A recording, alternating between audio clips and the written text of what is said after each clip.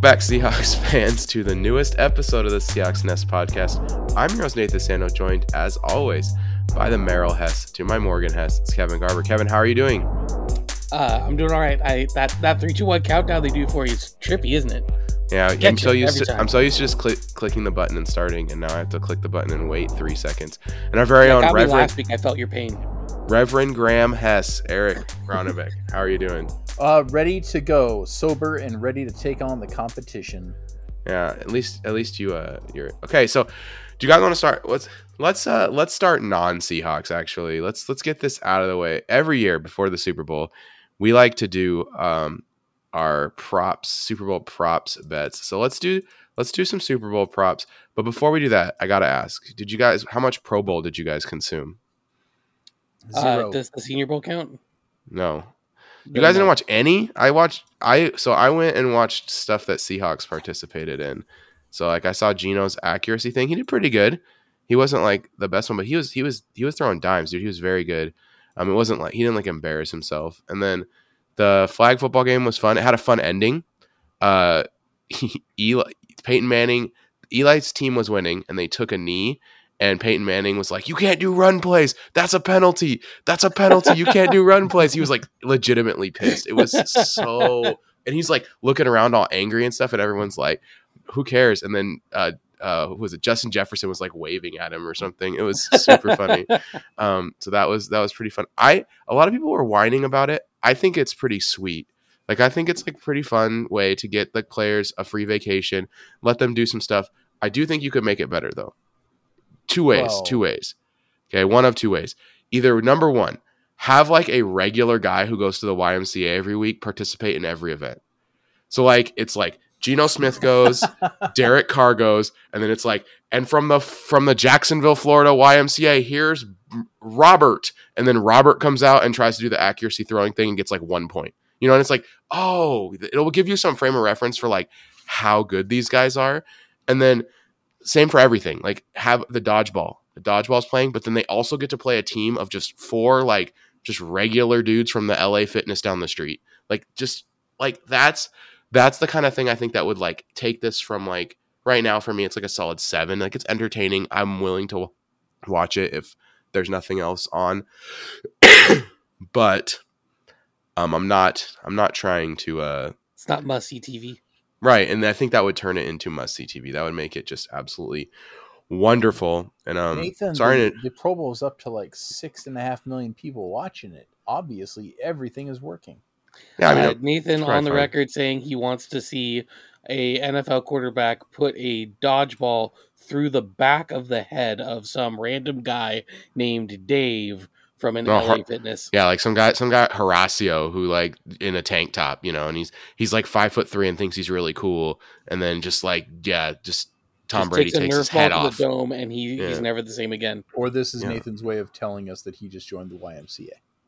Yeah, well, no, but Brett has been texting me about his pickup basketball games at the YMCA, so I've this is your inspiration. I'm you want to see Brett take an NFL quarterback's dodgeball to the dome. I see, dude. The best part is that if you ask Brett right now, like, hey, how many points do you think you could score in the accuracy competition for NFL skills? The number he says is like at least 5 times as high as the actual number he would get.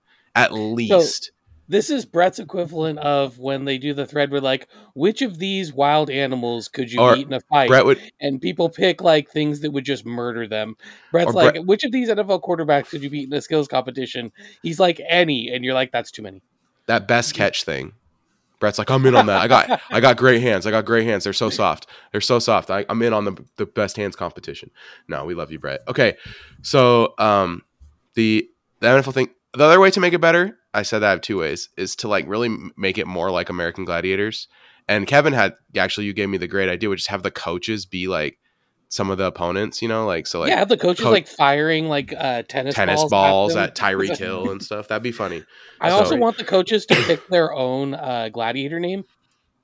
Oh yeah, Bill Belichick would be Silence.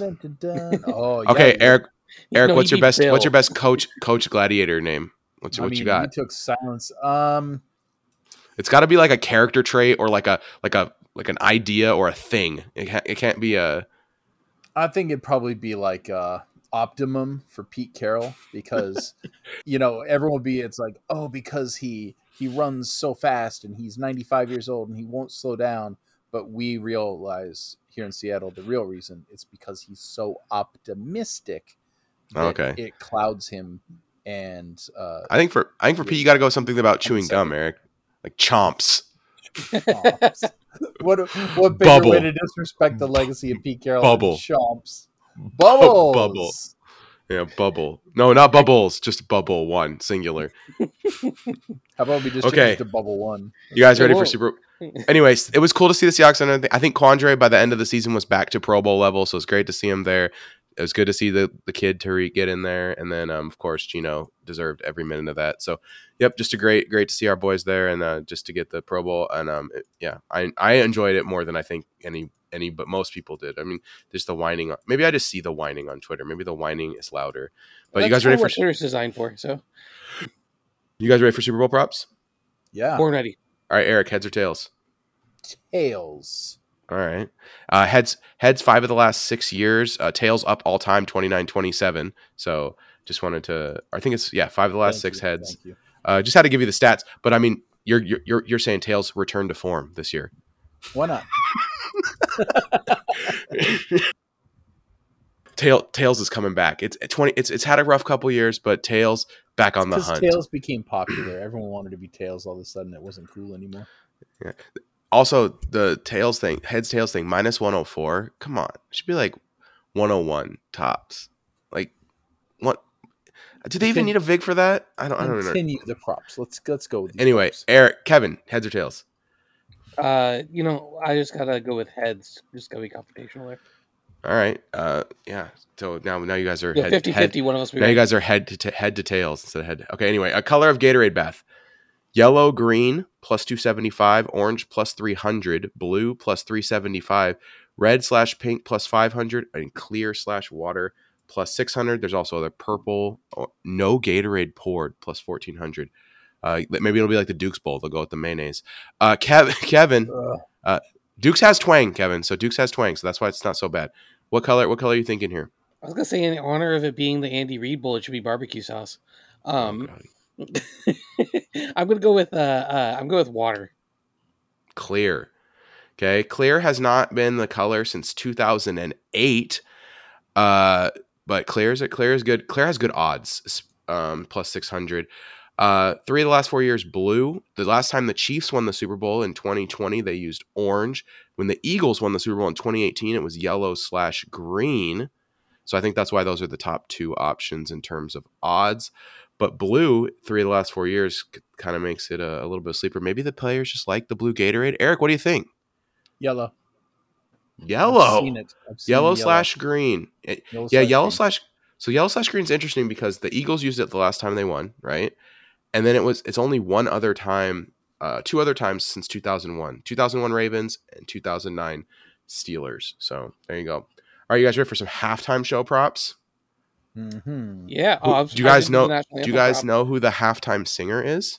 It's Rihanna. Oh, thank you, Eric. I knew I could count on you. All right. Don't Stop the Music is the favorite first song at plus 300. Diamonds plus 500. What's My Name plus 500. Stay 600. Umbrella 600. Lift Me Up 700. I will say I've been surprised by this prop every year because you think like, okay, it's going to be the new popular song or it's going to be like the old most popular song. Then it's always a song that completely surprises me. This prop has not been the favorite in quite some time. So, yeah. What do you think? What do you guys think? Anyone want to go first? Anyone got a strong opinion on the Rihanna's first song? I don't know enough, and I don't think it's gonna be Umbrella. I feel like that's gonna have to be part of like when they do like the medley where they blitz through a few songs. It does have a really good BPM for like combining with another song too, Umbrella, where they like come through with another song or like there's a guest artist on the stage. I don't know enough Rihanna songs. I know Umbrella, and that's what. Well, Lift Me Up was the song from Black Panther. Wakanda Forever. So that I feel like at plus 700. That feels like a good opener close. Yeah. It feels like it has good odds. It's her first single in quite some time. First single in 5 years. So like that could be a strong opener. But like I said, they never go with What I Expect. Don't Stop the Music is a huge hit, and it's like very dancey. Plus 300 is not horrible odds for what probably is the most like tone appropriate song, right? To just start a medley like that. Kevin, what do you think? Tone appropriate? Wouldn't that be Bitch Better Have My Money then? Oh my gosh. All right. That's tone appropriate for the NFL. There's a prop for first outfit color. Black is a huge favorite. Yeah, blacks. That feels likely. Black seems like all the colors. That's true. There's no confirmed guess, but there are 3 names that come pretty consistently are popping up in the odds. Jay-Z, A$AP Rocky, and Drake. Do you think any of those guys make an appearance here? All 3 have been on Rihanna tracks in the past. Should we expect to see Jay-Z, A$AP Rocky, or Drake in this? Or do you think... I think Drake might show Jay-Z is too big for the Super Bowl. He's one of those people. Okay.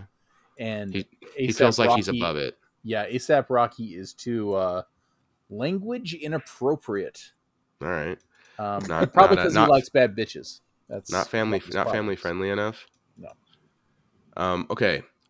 Our last one before we move on to national anthem and then the actual game.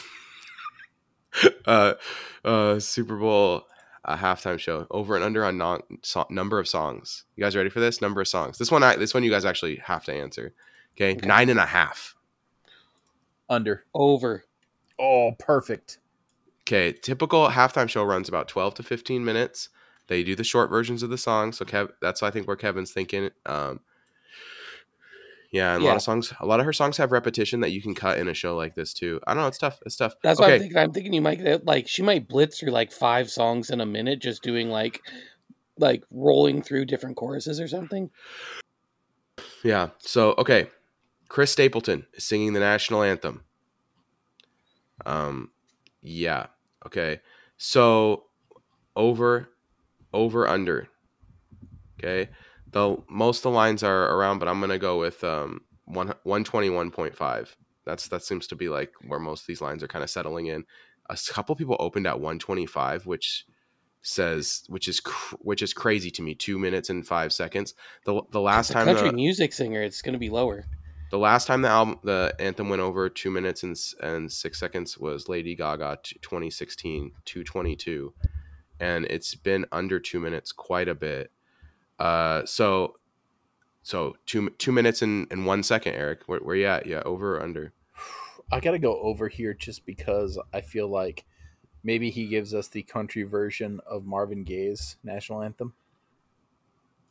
Okay. He wants to put his mark on it. There might be a choir. It's country music, guys. Anything goes except diversity. So that's my call. Okay. What about you, Kevin?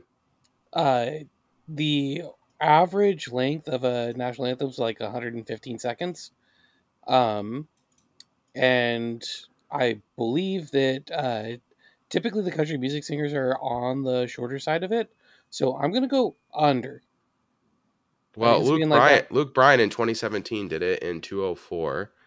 So it's hard because here's the thing. Normally what I do for this prop is I go watch the person sing the national anthem, right? There's none of that this year.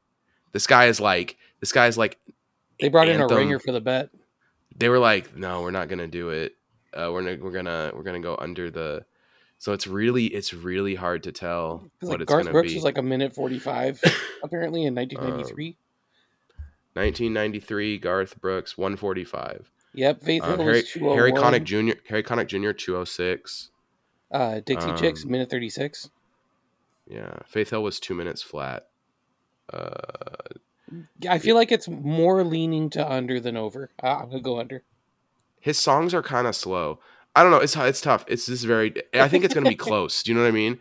I think it's close, and I wish I had some research I could do to really 2 minutes seems very spot on. All right, what player will score the first touchdown, Eric? Remember, it's rushing, receiving, not receiving. No, I mean it's got to be a rushing or receiving touchdown. Like if Jalen Hurts throws it to Miles Sanders, that counts as Miles Sanders. It's going to be one of Patrick Mahomes' no-name receivers. Oh, you're going the deep in the odds. You're going and I'm not going Mecole Hardman either. Valdez Scantling, Smith Schuster, Tony. No, it's going to be. Let's go with Scantling. Schuster is can't walk right Valdez now. Scantling plus 16-1. I dig it. Kevin, what about you? Where are you at? I'm gonna go. Man, this is really hard because normally you look for a guy who's like a receiving and running threat, but I don't really think that the running backs on the team are great for that. So Pacheco is the thing about Pacheco is all his odds are not awesome. Like, because I think he's like very hyped. Like Jerick McKinnon actually at 11-1 seems like way better value to me. I feel like it's either Jalen Hurts on a run or Travis Kelce. I'm gonna go with Hurts on a rushing touchdown. All right, that's 8-1. I really like Clyde Edwards-Helaire at 30-1 because of the odds. Or go home. Because they put him back on the team this week, and like whatever, like just 30-1 seems really high for a guy who might play in the game. Okay, Super Bowl MVP. Hurts plus 135, Mahomes plus 135. Everyone else is crazy long odds. So do you guys? I'm just gonna ask it this way: do you go with one of the quarterbacks? Like a lot of people say a way to get better odds on the game is to pick the quarterback you think is gonna win the game because usually they win. Or are we gonna get a non-quarterback this year? We got a non-quarterback last year, Cooper Kupp. So Kevin, can we roll back with a non-quarterback this year, or is it gonna be Hurts or Mahomes? I'm going non-quarterback. I could see a Philly pass rusher getting it. Son Reddick 30-1. People love it. It's a very popular long odds guy for sure. I dig it. Like Eric, you think you got a non-quarterback in mind as well? I am 100% with Kevin. It's fun if we don't agree, but yeah, someone in this game who gets like 2.5 sacks gets the. What about Chris Jones at 50-1? That'd be fun. It's gonna be. I don't know if it's gonna be Hassan Reddick, but I would again like always bet on the MVP as either the quarterback of the team you like or a player who has no chance, Malcolm Smith. Okay, this is a fun one. These are two pretty high-scoring teams. They both score a lot. Will there be one field goal and one touchdown scored in each quarter? 15-1. Has to be a field goal and a touchdown? Yeah. I don't think that there's going to be that many field goals. And I can't. Okay. With the defense in this one, I can't. I wouldn't bet that. I'm going no. All right, last one. Will the opening kickoff be a touchback? Yes. Minus 165 for yes. Eric? Yes. Yes. No, I'm not. I'm not taking the NFL in 2023, gentlemen. Okay, let's get to the Seahawks defense. So we're going back to our good friend, the old DEFCON system. So DEFCON, remember, the lower numbers are worse. So DEFCON 5 would be not worried at all. Whereas DEFCON, does it go to 0? It goes to 0, right? DEFCON, does it go to 0?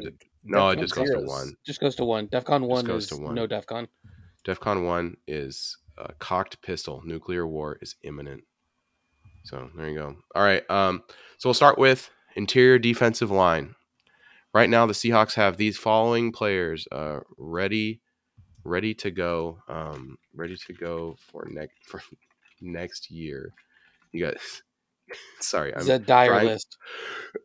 I'm trying really hard not to cough too. Okay, here we go.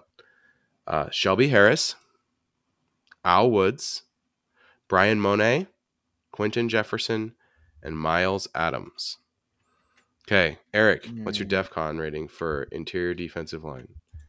Remember, 5 would be we don't have to do a dang thing. It's all good. I feel like we're at a DEFCON 2. It's hard because I kind of want to, I'm looking at my draft when we talk about, what we want in the draft. I'll be ready for that podcast. And there's so many pieces I want, so many pieces I will take. That's how much this team needs. But honestly, I think it's a need to get a stud of some sort, either a stud in the making or, the free agent nose tackle we've been talking about, on this team. I think it's super important. So I'm going DEFCON 2. It's tough to lose Poona Ford, but I do think the new scheme kind of didn't fit exactly what we wanted. He didn't fit exactly into what we wanted in the new scheme. LJ Collier, good riddance. And Daryl Johnson, I feel like I barely got to know you.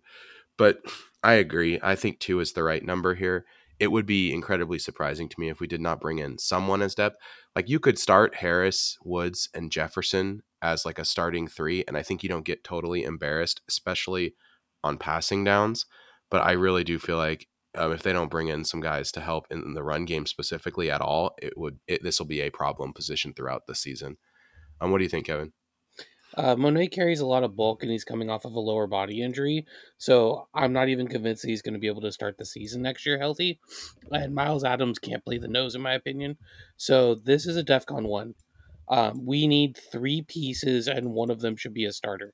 That's about as dire as it gets. Defensive line rotation is key, and it's one of the big reasons why our defense struggled last season. It's probably the biggest reason why the scheme is such a question right now. So, this is, in my opinion, the biggest need on the team. Yeah, I think you might be on something there. All right, let's go to outside linebacker. Darrell Taylor and Uchenna Nwosu, both 9.5 sacks last year. Boye Mafe, Alton Robinson, Tyreek Smith, and Joshua Onujiogu. Kevin, what's your DEFCON rating for the edge rushers for this? Yes. Oh, well, so we'd be losing as of now. Bruce Irvin and Daryl Johnson is considered like an edge / DE in our like a flex guy. So go ahead. So, the numbers for our interior defensive line, as far as like missed tackle percentages, were pretty high for interior. Not a lot of run stops, not a lot of guys handling double teams very well. Like Q-Jeff got 6 sacks, but he was the only guy who made like really significant dent in the pass rush. Our edge players, I'm a lot more optimistic about. Jenny Gold Jackets, my son, who I love with all my heart, my special boy, came in, had a great season. Darrell Taylor kind of came on towards the end of the season, and you could see how he was kind of picking up the system better, and also the team was believing in him a little bit more. Like even if he's more of a pass rush specialist, that's still like a good role. It felt like he should take a step. He felt like he found a role, and Alton Robinson will be back from injury too, which is like he's no joke. Like you shouldn't underrate that as like a potential guy that can help the team. And for that reason, it's like DEFCON 4. Like we need somebody because your rotation has to be a little deeper than it is if we don't add anyone. But like we just need a body. It's like was it Jim Valvano after the NC State tournament win, running around the court just looking for anybody to hug? Like it doesn't matter who the guy is. We just need like competent edge player to come in. Like if we brought Bruce Irvin to come back and play like 20% of snaps or something, like that'd be fine. We just need somebody. Yeah, I think Taylor, Nwosu, Mafe, and Robinson is a great like first 4 guys to start with, and then if you can find someone you feel like is an upgrade on any of those guys, like then go for it. If we're sitting there at 5 and Will Anderson's available, like shoot your shot. Like that guy is potentially a superstar, right? But this is it's low on. It's like it's the offensive tackle of the defense where.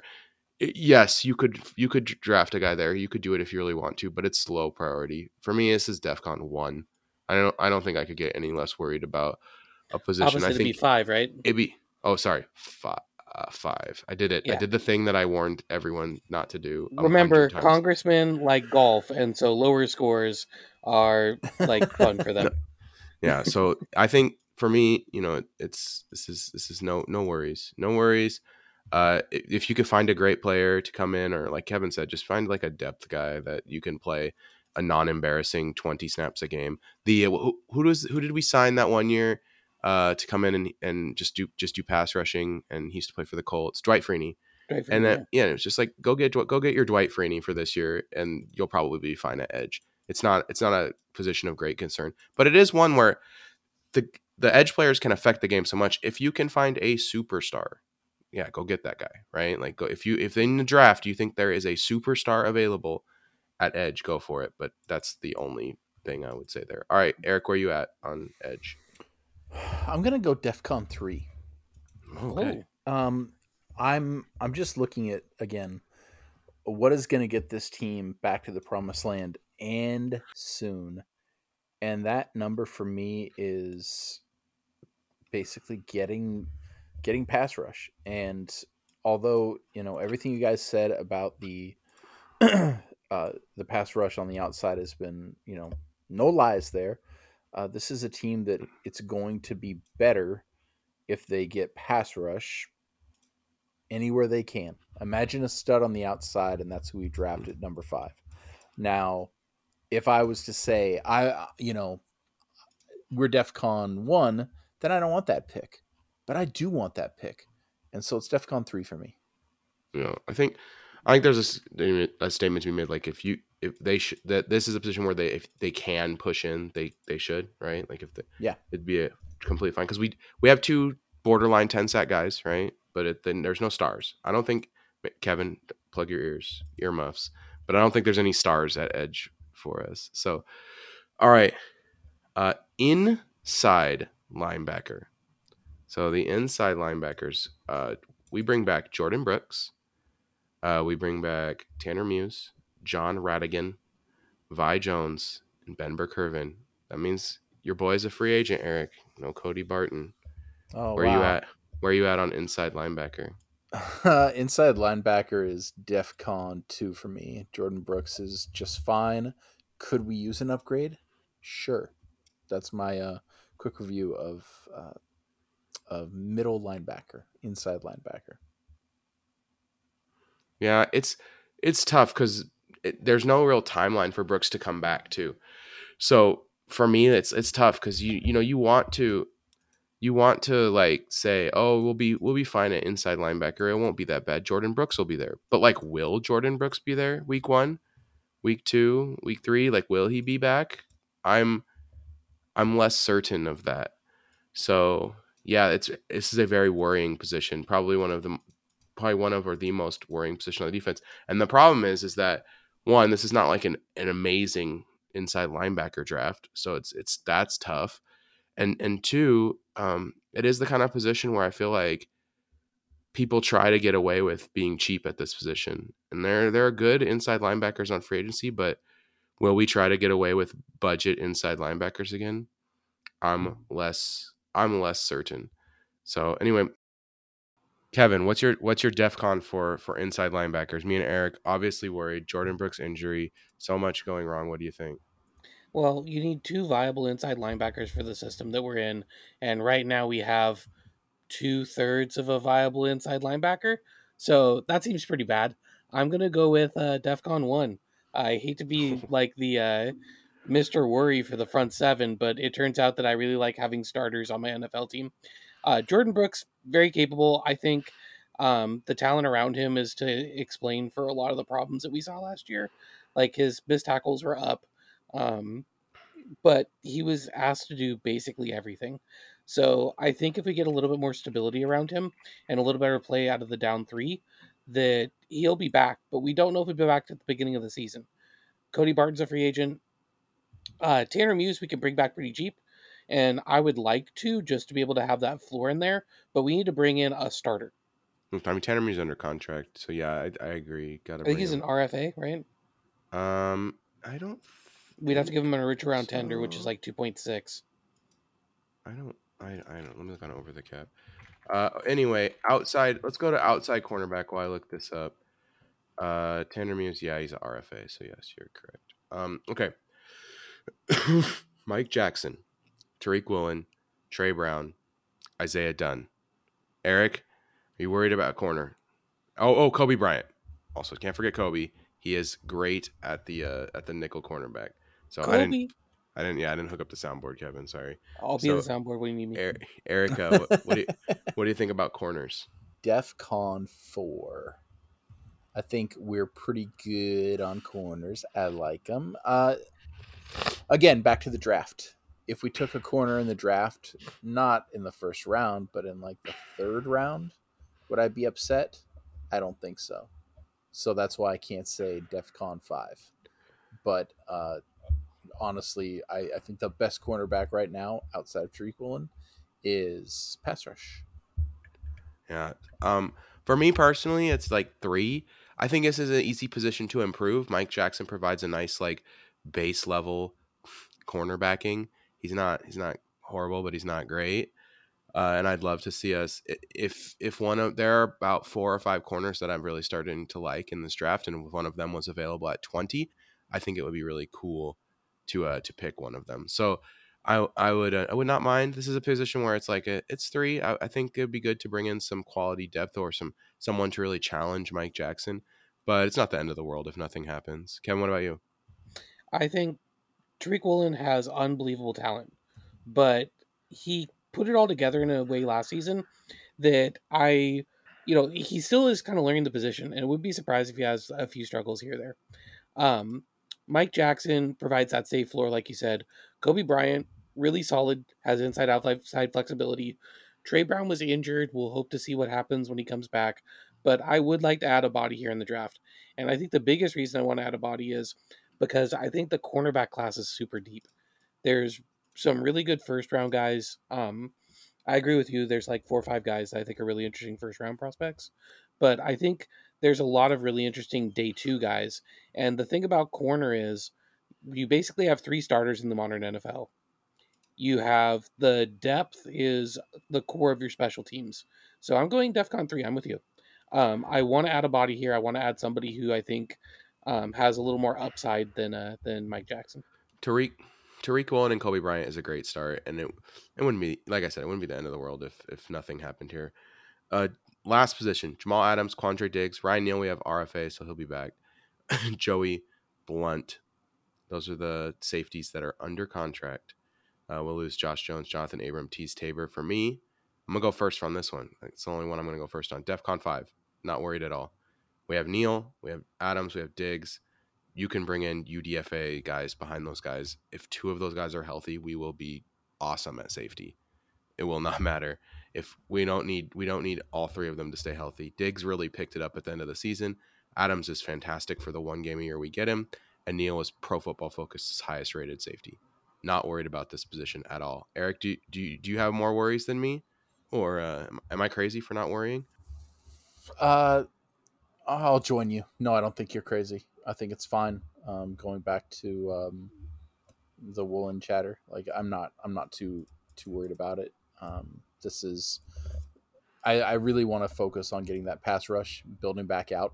It's redundant for this podcast, and I apologize, but man, that is where my focus is for this offseason. I think it's the only way that we can compete next year, and just add bodies to this division. Add bodies to that front 7. Just add good bodies. Add like difference makers, even if that means, going through the drafting high. The defensive line and the offensive line. That's pass rush and protection. That's where my head's at. Kevin, finishes off. Are you more worried about the safeties than me and Eric? Ever so slightly. It's DEFCON 4.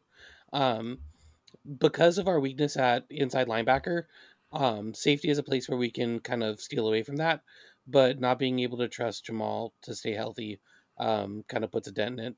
So I would be very happy to pick up like an interesting, flexible depth safety in free agency or in the draft. I think I want to add a body just to know that we have that depth there. Because it kind of helps cover us both. Because we saw last season Ryan Neal could take on some linebacker responsibilities too. And so having the flexibility allows us to take some of that pressure off of being able to get it 100% right in that linebacker room. So Sean Desai withdrew from the Vikings DC job hunt, but now there seems to be a lot growing for Sean Desai will be the Broncos defensive coordinator going into next year. Does that worry you that we're switching systems and the kind of the system expert guy that we brought in now is getting a DC job somewhere else? Does that make you worried about like our defense at all, Kevin? Or what do you think? Not really. I mean, I like Sean Desai. I think he's a really good coach. But honestly, I think we put together a really good coaching staff in general. And so this is always something that is kind of it's if no one's trying to poach your assistant coaches, then congratulations, you have Ivan Lewis in every assistant coaching spot. So Carl Scott has to take a bigger role. I thought Carl Scott did great as the the defensive passing game coordinator and defensive backs coach kind of stitching all that together. Maybe Deshaun Jed gets bumped up to defensive backs coach, something like that. Like I feel like we have the guys on board who know the system to be able to keep it working. Maybe they bring in one of the guys we were talking about last season to help out. Like the reason why Desai was important was because he had defensive coordinator, defensive play calling experience, and could help Clint Hurt with that early on. Pete Carroll also has defensive coordinator, defensive play calling experience, and Clint Hurt should be able to kind of more firmly establish himself in that role this season, even without Desai. So as much as I'd love to keep him, I'm not super worried about losing him. It really feels like Desai wants to be a head coach. Like that is his primary goal. Like right now is that he feels like he wants to be on that track to NFL head coach. And a good way to get it is to coach a really good defense in Denver. I get why he would want to leave, like being Denver's DC. The thing that's tough, if I was an NFL owner, I would never want to hire a defensive head coach. Because if your offense starts to play good, you're losing your offensive coordinator. They are becoming a head coach. Like any hot offensive coordinator gets poached. That's like the number one source of future head coaches. That's so 100% it is. It's like it doesn't even matter. Like the offensive coordinator doesn't even have to be doing anything. Like look at who was that guy that really sucked that was on the Jets that had crazy eyes? Adam Gase.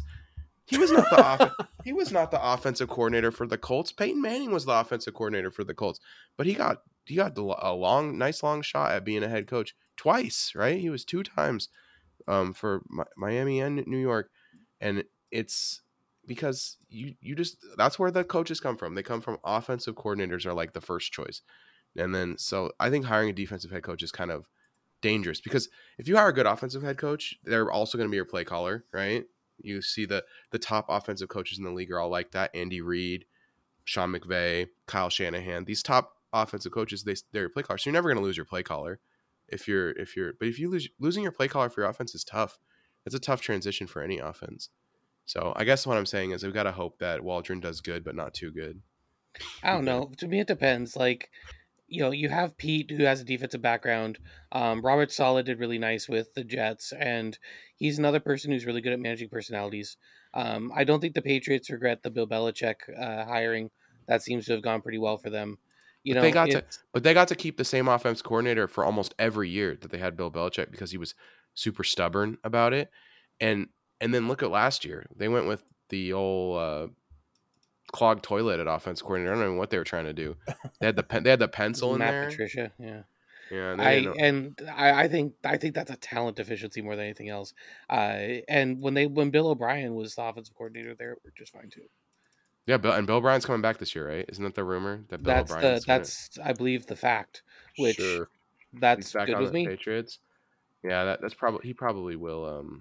Like I don't think the Texans are going to regret DeMeco Ryan. I don't know. I disagree. Did you hear about? I just think it's harder. It's harder to if DeMeco. Let's say DeMeco. Let's say you have to be awesome a better coach if you're coming from the defensive side. I tend to agree. Like a better not even that franchise manager. You're gonna lose your OC if your offense is good. Like it's just gonna happen. It happens to all these coaches. Look at Dan Quinn. He's awesome with Kyle Shanahan, and then he loses Kyle Shanahan, and then everything starts to fall apart. It's tough. And then Kyle Shanahan's won so many Super Bowls, and he loses his DC, and it doesn't matter at all. I would like it to make 4 NFC championships. I think I like to make fun of the 49ers as much as the next guy, but he's not a bad coach. It's not him. I'm not saying that he's a bad coach, but I'm saying like he's very good. Did you hear about DeAndre Hopkins, by the way? He was like, I could coexist with Bill O'Brien again. I was like, we all remember what you said. Yes. No one, you're not fooling anyone, DeAndre Hopkins. Anyway, there are many ways to support the Seahawks Nest podcast. The best way to do so, head over to patreon.com/SeahawksNest for as little as $1.24 a month. Be one of the 69 patrons that we have now. Thank you to those people who are hanging out with us. So thank you all. I should read the names. I'm so out of it right now because of I'm just not fully recovered yet. So, oh man, why does it show it like this? This is so annoying. Thank you to Emmanuel, Andy, Brett, Cooper, Do It All for the Tucci, Evan, Flocktimus, Gavin, Greta, James, Joshua, Lucas, Rad Dad, Nikki C, Ryan, Timothy, Astro, Blake, Bob, Casey, Daniel, David, Foles, Jay, Michelle, Mike, Richard, Thomas, Brandon, Nick. Thanks you guys for joining up and supporting the show. All right. This week's movie club, The Master of the Twist, released another film. Kevin, I know how much you love M. Night Shyamalama Ding Dong. That's your dude. So he's super all right. Yeah, I like him. He definitely does some things that are that can be. I feel annoying. Like he has some movies that are good, and he has a lot of movies that I just don't really care for. Yeah. So, but he is the master of the twist. So I thought it'd be fun if we did a Fave 5 movie twists. Eric, I feel like don't lead off with me. Oh, but I feel like I feel like you've been shut out. Like you haven't talked in like 8 minutes or something. So I was like I gotta lead with Eric on this because like I ended up blabbering on about defensive coordinators and stuff for so long. So what Eric? What's your favorite movie twist?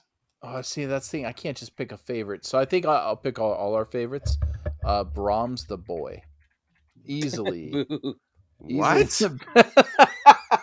I didn't realize we're getting to the Brahms extended universe here. Yeah, we're always on this podcast trying to go to the Brahms extended universe. I like Brahms the Boy 2, right? That's the one you're talking about? No, Multiverse of Brahms. Come on. The original, not your hack second one. No, I do not want 2? I don't want Brahms anywhere near this as the boy or just Brahms the Boy. All right. Go. So what are you going then? Where are you going then? This is really hard because I thought, before I started looking up a bunch of, stir your memory of like some of your favorites, 2 movies popped into my head, and it's hard because the first one's it's hard because they both had Kevin Spacey in them. I was gonna say the issue, and Kevin Spacey is an absolute scumbag, but the movies are good still. So it's like really hard to square that circle. My submission to the list is the video the guy took of his friend when he found out Kevin Spacey was in Seven. I mean, 7 is a great choice for the 7 is a great choice for this particular list. But like I said, man, I don't know how I feel about like being so Spacey centric. Spacey's in a lot of really good movie twists too. American Beauty, Usual Suspects, 7. Does American Beauty have a twist in it? I mean, the bag is really alive. Is that the twist? What? The bag is really alive? That's what you think the twist is in that I don't know movie? what the twist is in American Pie. There is no twist. American Pie? Oh, it's that American Beauty. I thought you said American. It's that he has, dude. It's that he doesn't he get shot at the end? That's pretty big. That's not a twist. That's pretty surprising. Part of the plot. Pretty surprising twist at the end of that movie. The thing about this list is I feel like there's more than 5 that we would all agree on. So this is going to be more of a trimming list. So I don't feel like it's one where you can kind of game it and go, I'm going to slip this one on that other people don't like. It's more like I better make sure this one makes the list because it's going to be a knife fight in a phone booth for the last 2 spots. There's a movie that I'm not doing in my personal pick because I'm like, this one I can easily get in the group vote. And maybe that's what I'm here for, is to just make sure we all get the right movies. Because my movies that I thought of were 1, The Prestige. The Prestige is a great one. Put it in. I'm into The Prestige. That deserves to be in 100%. I'm so into that as your pick, Eric. If you want to make that your pick, that's my pick. But the other one is gonna alienate Kevin and I. We're gonna be on the outs a little bit. I did think about putting Fight Club in. Fight Club's a classic. It's a good choice. My biggest problem with Fight Club is telling other people that you like Fight Club. Because here's the thing, I like Fight Club. I think it's a great movie. I really enjoy it, but like, I don't like it. People unironically think Tyler Durden's cool in that movie, and it's like that's you're kind of missing the point if you think Tyler Durden's super cool. Like that's Brad Pitt's cool. Brad Pitt is cool. Tyler Durden is like toxic masculinity as a person. Like, you know what I mean? Like that's what you're supposed to understand. Like there's subtext. I don't know. And a lot of people watch that movie without subtext, and it's like tough for me to. But I like that movie. I think that's a fine pick, Eric. So we'll keep The Prestige in there, and we'll flip Fight Club around. The Prestige is an excellent choice, though. Man, what a movie! What a study you got of just David Bowie. You got Christian Bale in 2 roles. What a double twist in its own way. Is in there for no reason.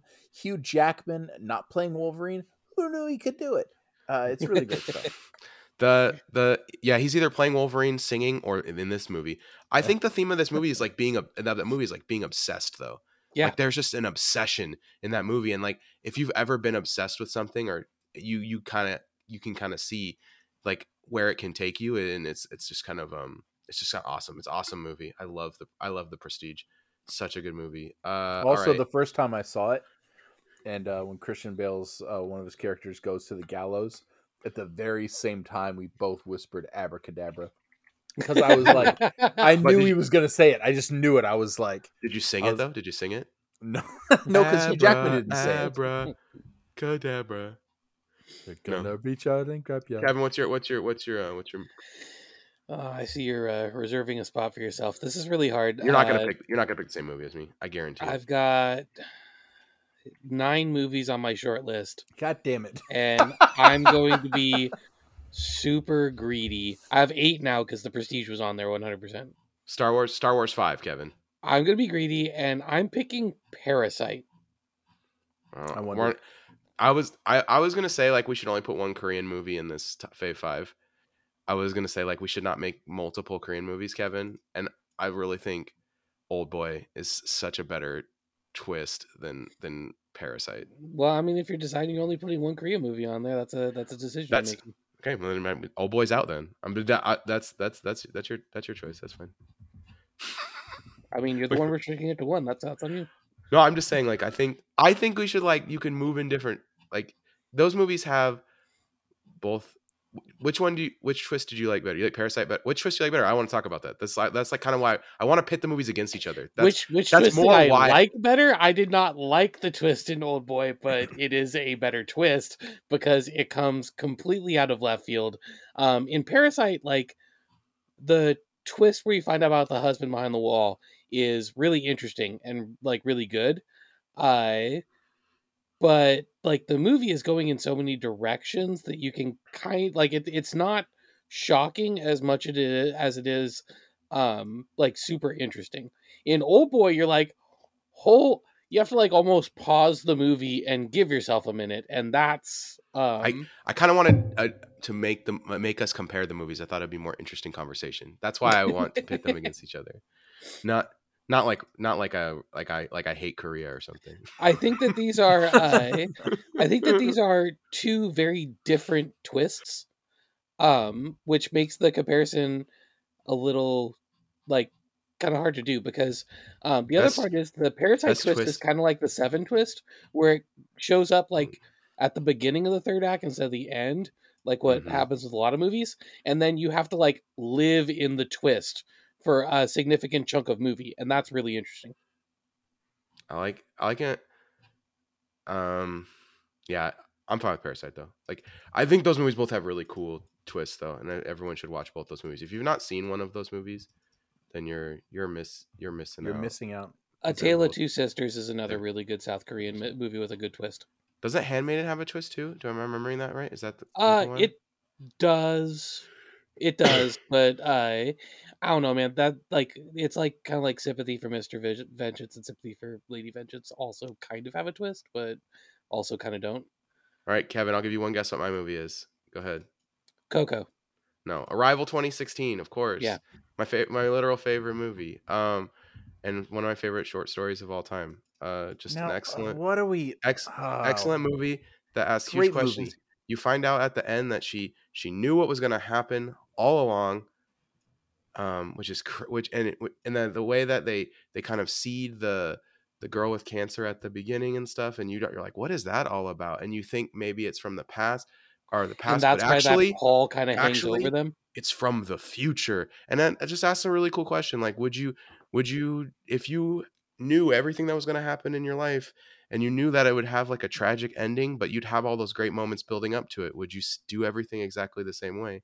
I think that's like just like a really like profound and poignant question, and also just like a really cool twist, because you think you spend the whole movie thinking Amy Adams' character like lost her daughter to cancer, and you find out that at the end of the movie you find out that hasn't actually happened yet, that is something that happens later, which is so So, and the interactions between her character and Jeremy Renner's character kind of make you feel like that makes sense for the way that her character approaches things. Like it's a very interesting approach to the relationship between those characters. Yeah, really cool. Really cool plot twist. For me, one of my all-time faves in terms of movies. It's a lot like the Memento twist, where like it's the non-linear storytelling doing a lot of the heavy lifting. But I just like it better than Memento. Don't at Kevin me. is triggered. Kevin is triggered. No, Kevin agrees. That's Yeah. I agree that Kevin is triggered when you said Memento. Oh, gotcha. Oh, I like Memento. I actually rewatched it recently, and it was better than I remembered. But still, like that, it's like an above average movie that really gains a lot of points because Nolan really went for it on the non-linear storytelling. Kevin and I have talked about this a lot. It's a fine movie, but people raving about it has made it less fine. All right, you guys ready for the battles? To duke it out? Yep. Let's go. All right, Star Wars 5. I feel like we have to have this conversation. Empire Strikes Back. It is like one of the all-time most quoted twists. It is a huge twist. It gets negative points for George Lucas making it up as he's going. Like, that's kind of my issue with it. Is it like it was clearly not written for, which is why it ends up being like this crazy twist when it happens in the second movie, and that does make it like out of left field. Like, good job, but in an Arrival type twist, Mark Hamill had a motorcycle accident between Star Wars and The Empire Strikes Back, which is why his face is covered before the Wampa attacks him, so they could work the scar into the movie. Second twist. So for me, it took all the shine off that twist when they went and they tried to do that twist again when Rey was Palpatine's daughter or whatever. Somehow Palpatine lived or survived or whatever. Palpatine returned. Yeah. Great job. That movie ruined every Star Wars movie. That's awesome. So it's that's me for me. All right, how about Get Out? I mean, it's a good twist. It's a good execution. I don't know, man. Like, that's a hard one because the twist doesn't hit me like a twist. I mean, I know how much you guys love this movie, and I still haven't seen it, so I defer. I mean, it's just like the whole brain abduction thing comes out of like left field for me. Like, it's like such a crazy idea for me. I don't know. I mean, it's awesome. It's really good. It's an enormous twist. Like, I'm like thinking like, oh, are they just gonna like kill this guy? Like, is something bad gonna happen to him? You know? And then it's like, no, they're gonna take out half his brain and take over his body. Like, it's just like such a wild like it's such a huge twist for me. I don't know. I just like think that's like one of my favorite. All right, another oddball twist is Gone Girl. Like, the twist in Gone Girl is, and the way they set it up and everything is really interesting.